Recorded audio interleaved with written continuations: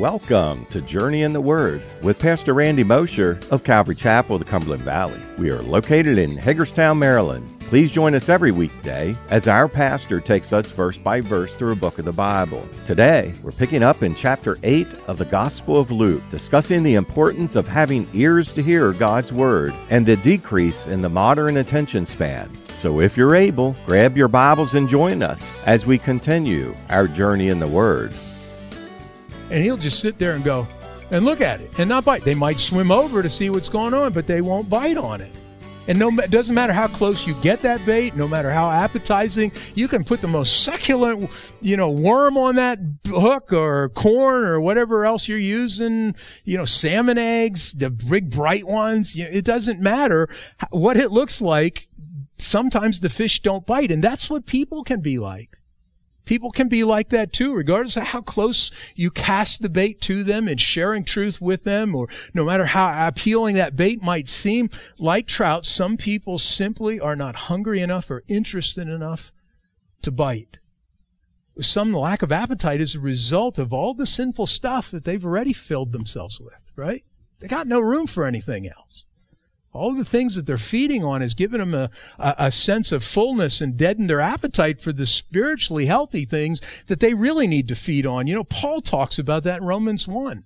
Romans 1, beginning in verse 18, Paul says, "For the wrath of God is revealed from heaven against all ungodliness and unrighteousness of men who suppress the truth in unrighteousness, because what may be known of God is manifest in them, for God has shown it to them.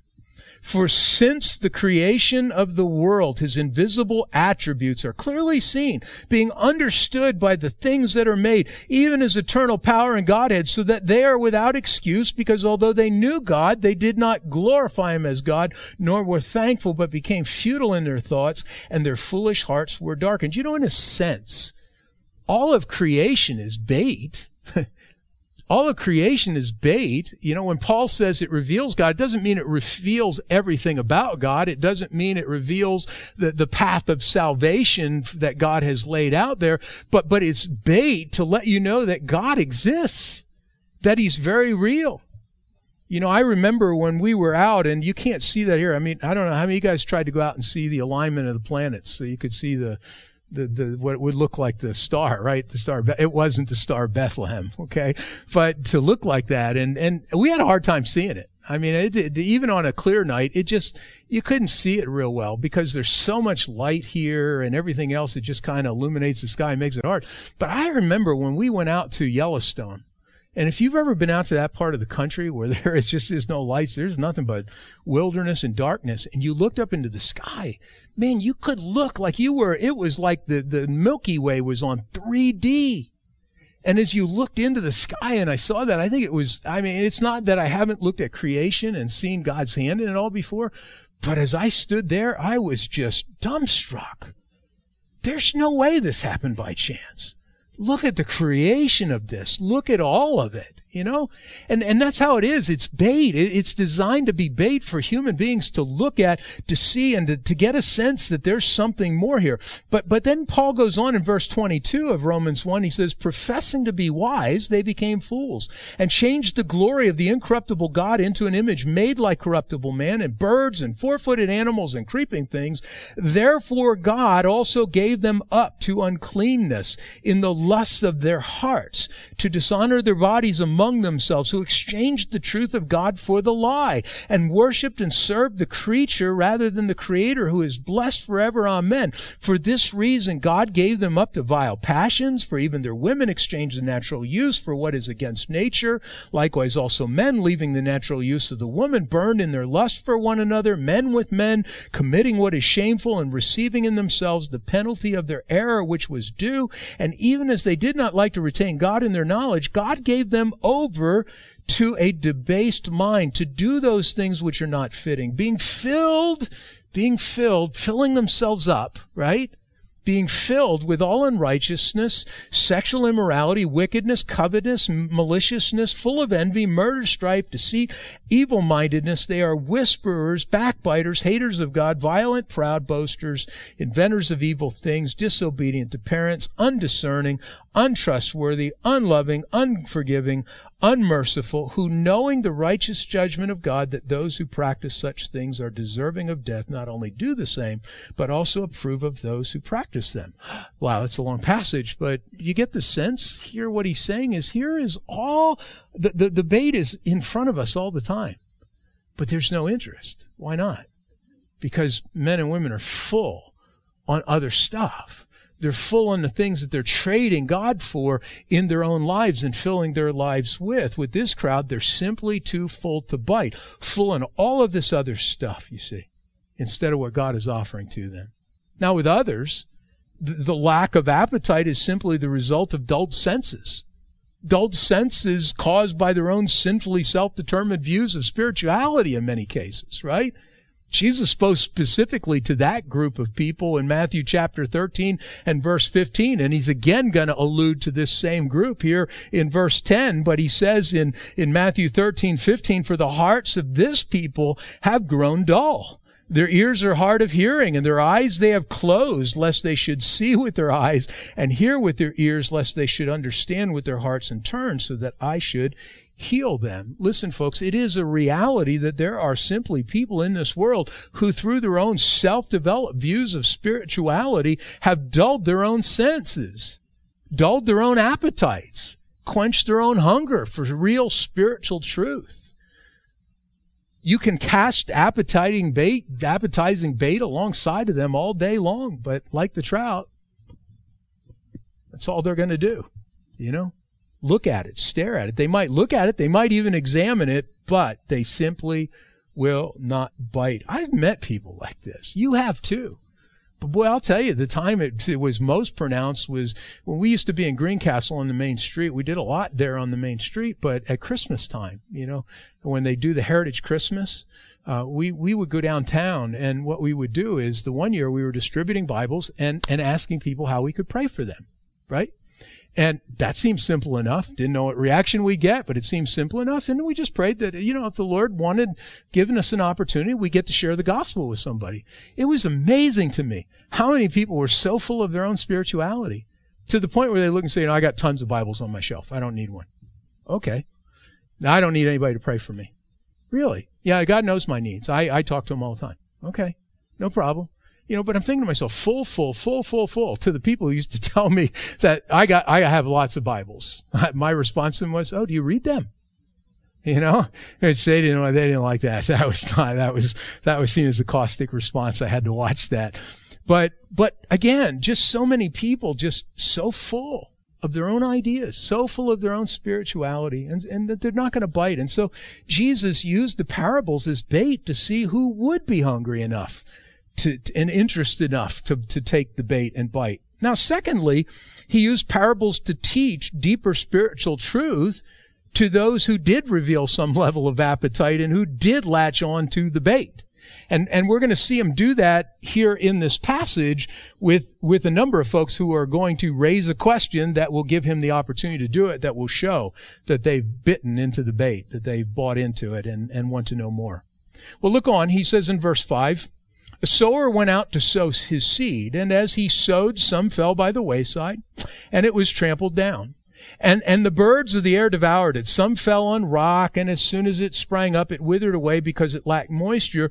And some fell among the thorns, and the thorns sprang up with it and choked it. But others fell on good ground, sprang up, and yielded a crop 100-fold.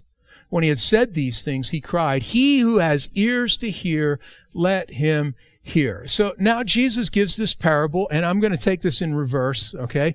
I'm going to begin talking about what he finished with as he shared this, where he says here, those who have ears to hear, let him hear.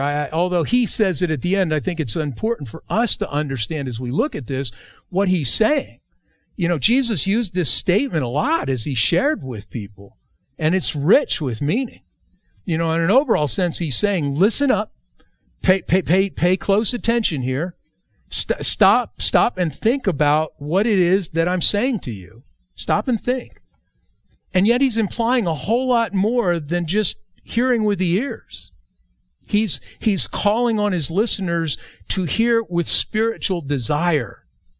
To hear with spiritual desire and with spiritual sensitivity to what it is that he's communicating to them. The closest I can come to this is my wife looking at me sometimes, and when she's telling me something, going, and she'll go, no, stop. Listen to what I'm saying to you. Hey guys, you ever had your wife say that to you? See some snickers going on, right? Yeah. What she's saying to me is, you're hearing my words, but you're not hearing my intent. You're not hearing what it is that I'm really communicating to you. And I want you to hear that. That's the closest we can think about when Jesus is saying this, except he's even taking it deeper. He's talking about the heart. Listen with your heart to what I'm saying. Years ago, I listened to John Corson. You may know him. He's a Calvary pastor of old out in Oregon. But John Corson, I listened to a teaching he expounded on this passage. And in his discussion, he cited a quote from a study produced by the Rand Corporation. I was familiar with the Rand Corporation. It kind of caught my ear because Rand did a lot of their think tank. And they do a lot of studies for corporations, but they do a lot of studies for the government. And so we had them do a lot of studies for the military when I worked in the Pentagon. But he noted that Rand concluded a major study of corporate America that over $10 billion per day. Now, please understand, this is, when I heard this teaching that he gave on this and making this reference, this was back in the early 2000s. So this number may have grown by now. But he said at the time it was $10 billion per day are lost by major corporate America in major companies in America because people simply fail to listen. They fail to listen.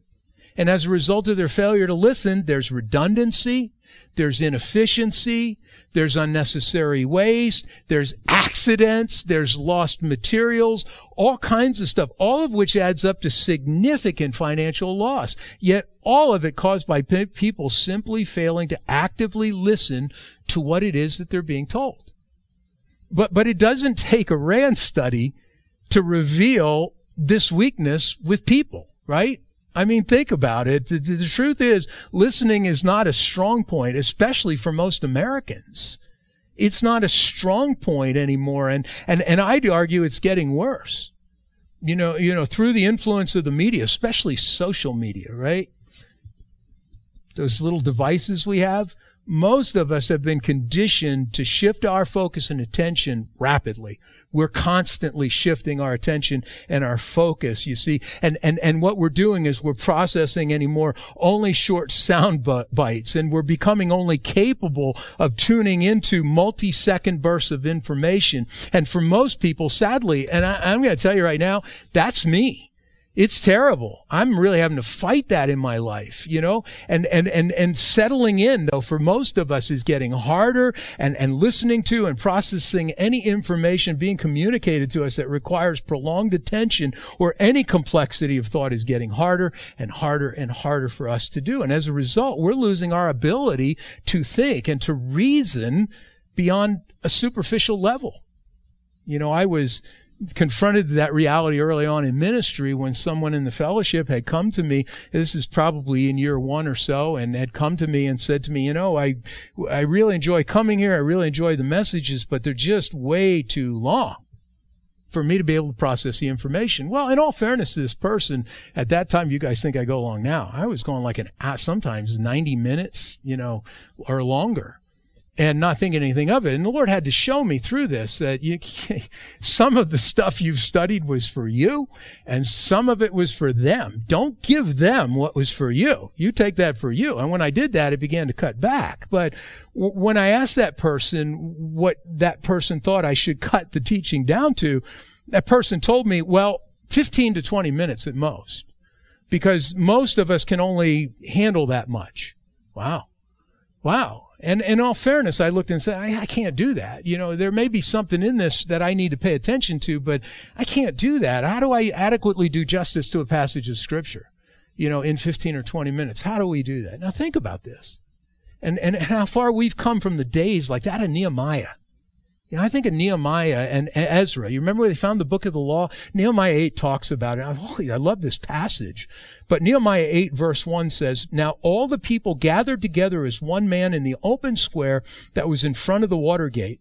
And they told Ezra the scribe to bring the book of the law of Moses, which the Lord had commanded Israel. So Ezra the priest brought the law before the assembly of men and women and all who could hear with understanding on the first day of the 7th month. Then he read from it in the open square that was in front of the water gate from morning until midday before the men and women and those who could understand, and the ears of all the people were attentive to the book of the law. If you know the chapter, they built the account, they built a platform to get them on there. But think about this for a minute. He read from the book of the law and gave a sense of meaning to it. It tells us elsewhere. In other words, he was expositing on what the law was saying to the people, but he did this from morning until midday. Now, most of you guys think morning till midday is like we start at 9, we should be done by 10:15 at the latest, right? That's midday for most people in churches today. This was basically an 8-hour period of time that he did this. And the amazing thing is, over that prolonged period of time, all the ears of all the people were attentive. In fact, we're told later what came of it was repentance and revival, and people were so moved that they were weeping, and he had to say, no, don't weep, rejoice. Rejoice. Folks, in past history, even in American history, people could focus for hours at a time.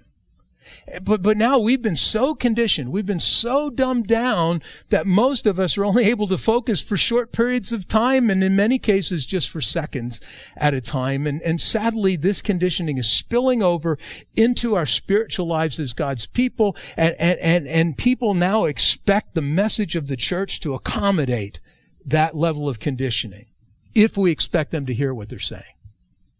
But should we accommodate that?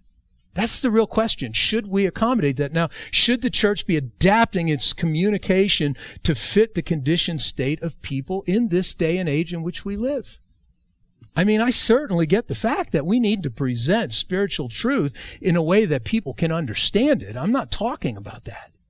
And I also understand that there is only so much that the mind can endure. You know, Winston Churchill once wisely said, the head cannot take in more than the seat can endure. And the reality is that the seat can only endure so much, and we pastors have a tendency to see where that limit is at times, a lot of times. I mean, one of the greatest teachers of all time, the Apostle Paul, there's an account in the book of Acts where he's teaching in a second-story building, and he's got a following that's there. And he's teaching and droning on, it tells us, for a very long time, it says, which gives the sense that Paul was really into his message, wasn't really paying attention to what was going on with the group. And there's this dude by the name of Eutychus who's sitting on the window ledge, and it says that the room was very warm and he was very sleepy. And the dude in the middle of Paul's teaching fell out the second-story window to his death. Whoops. So sorry. A little too long, but as we think about that, it also does not mean that the church should yield to the dumbed down standard that people are being conditioned to in our society. I mean, let's be honest. The truth is the world is going to keep on dumbing people down to the point that they don't hear anymore. And if we keep accommodating that, then pretty soon our message of truth will be totally shallow, totally meaningless, because we'll be reducing it to the point that there's no room left to communicate anything of real value and substance in those messages. In fact, I'd argue that's happening in a large part of Christianity today. It's why people walk into churches, and despite the fact they've been dumbed down to short messages and can't handle much, they'll still walk out and say, well, I really didn't get anything out of that. I just am hungry all the time when I leave my church. Because we've accommodated that. But I would say this, instead of lowering the bar to meet people where they are, maybe what we need to do is to stretch people so that they'll learn to listen longer, especially when it comes to the communication of spiritual truth. I remember reading the stories of Calvary Chapel in the early days and Pastor Chuck and the hippies, and when they started coming into the church, they kept, they had to keep expanding. They had to keep getting new property because they were coming in so fast in Christ, and he was just teaching them. And remember, at one point they had the tent, and then they were in the building that they're now in Costa Mesa, but the hippies were packed onto the carpets and on the chairs. There was just no room. And Chuck would teach for 90 minutes or longer. He'd cover 10 chapters some nights. He would go on and on and on. And what they said the amazing thing was, when he would finish, you'd think everybody get up and run for the doors. The hippies would just sit there. They would just sit there in silence and even press him to give them more. Wow. You see, I honestly believe that as we listen to and tune our hearts to hearing spiritual truth, wanting to receive it, and yielding to it as we hear it, that God's Spirit begins moving in a way where our hunger begins to grow. And as our hunger grows, so too our desire will grow proportionally for hearing more truth. Folks, just as Jesus is saying to these people, he's saying to all of us, those who have ears to hear, let them hear. Those who have ears to hear, let them hear. Let him or her hunger for my words in such a way that he or she hears and grasps and desires all that I'm offering, Jesus is saying. So here's my question. Are you listening? Are you listening? Are you hearing? Are you responding in your heart? Are you responding to what it is that God's saying? Or has your spiritual sensitivity been so dulled and so dumbed down by this world that you just can't hear what's being said anymore? Those who have ears to hear, let him hear. And so Jesus now, with the words on the end of that, was sealing that parable that he was giving to them. A parable because your seat can only endure so much, and I'm actually going to end here because if I don't, we will go for 90 minutes or longer today. So I'm going to break at this point. We'll come back and we'll dissect that parable and draw the spiritual truth that Jesus was given to us. But I hope that this prelude to that is helpful to you because I think it's important. Now look, please understand, it is not my desire to drone on. There comes a point in a message, and I do pass that line many times, and I know that. You know, sadly, most of the time, and I think most pastors would say it, we don't realize it until we've already crossed it. But, you know, I've had times where I've driven home with my wife and said, you know, I was still talking, but the Holy Spirit had packed up his briefcase and left the room. You know, he was finished. I wasn't, but he was done. And finding that line, please, I thank you for your grace. You know, it's 20 years into this. I'd love to tell you it's easy to know and easy to find, but it's not.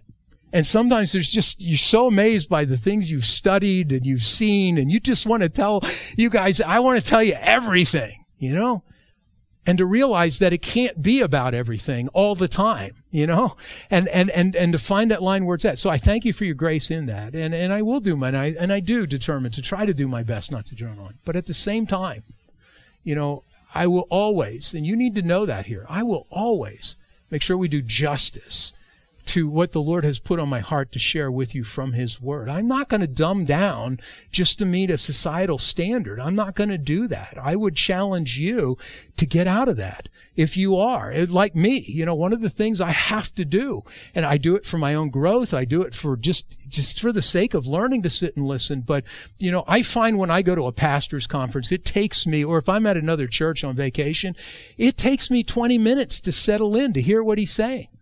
That's not good. It shouldn't be that way. Some of that's because I'm used to being a pastor and standing at the pulpit and teaching. Some of it's simply because of that stupid device that I'm used to bouncing around on all the time. Look, some of that's a natural part of our lives. Some of you guys can lay that device down. You don't need it in your lives. Some of us have to have it. It's a part of what we do, right? But at the same time, there are things that I'm doing to counter that. I like to listen to other people teach. I sit during the week. I listen to other pastors teach. Not even the passage that I'm teaching. I just like to listen to others teach so that I see, you know, and learn to sit still for an hour and to be able to do that. I read. One of the reasons I read, and I find it, this is a connection too. The more dumbed down we get with this kind of soundbite thing, the harder it becomes for us to read. Now, I was never a good reader as a kid to begin with, and I understand that, so it's always an uphill battle, but it's gotten worse with everything else, and now I'm forcing myself to read. I might not read for 5 hours a day, but generally before I go to bed at night, I get up in the morning and I read my Bible, do my quiet time. Before I go to bed at night, I pick up a good book that I want to read. Some of it's spiritual, some of it's not. Some of it's just history. I love to read history. but I spend time reading to discipline my mind to be able to take in the things that are coming. But I will tell you this, the more you yield your heart to spiritual truth, the more your ears are going to become attentive, the more your heart's going to open up, the longer your endurance is going to be, and God's going to reward that richly in your lives. That doesn't mean you won't drift during a message or during a Bible study reading, on your own. Sure, we all are going to have that happen, but we can quickly refocus back to it and watch how God honors that. Amen? Amen. Thank you for joining us for another episode of Journey in the Word, a verse-by-verse teaching ministry of Calvary Chapel of the Cumberland Valley. If you would like to listen to more teachings or find out more information about us, go to www.journeyintheword.org. That's www.journeyintheword.org. Thanks again for listening. We hope you'll tune in for our next episode as we continue our Journey in the Word.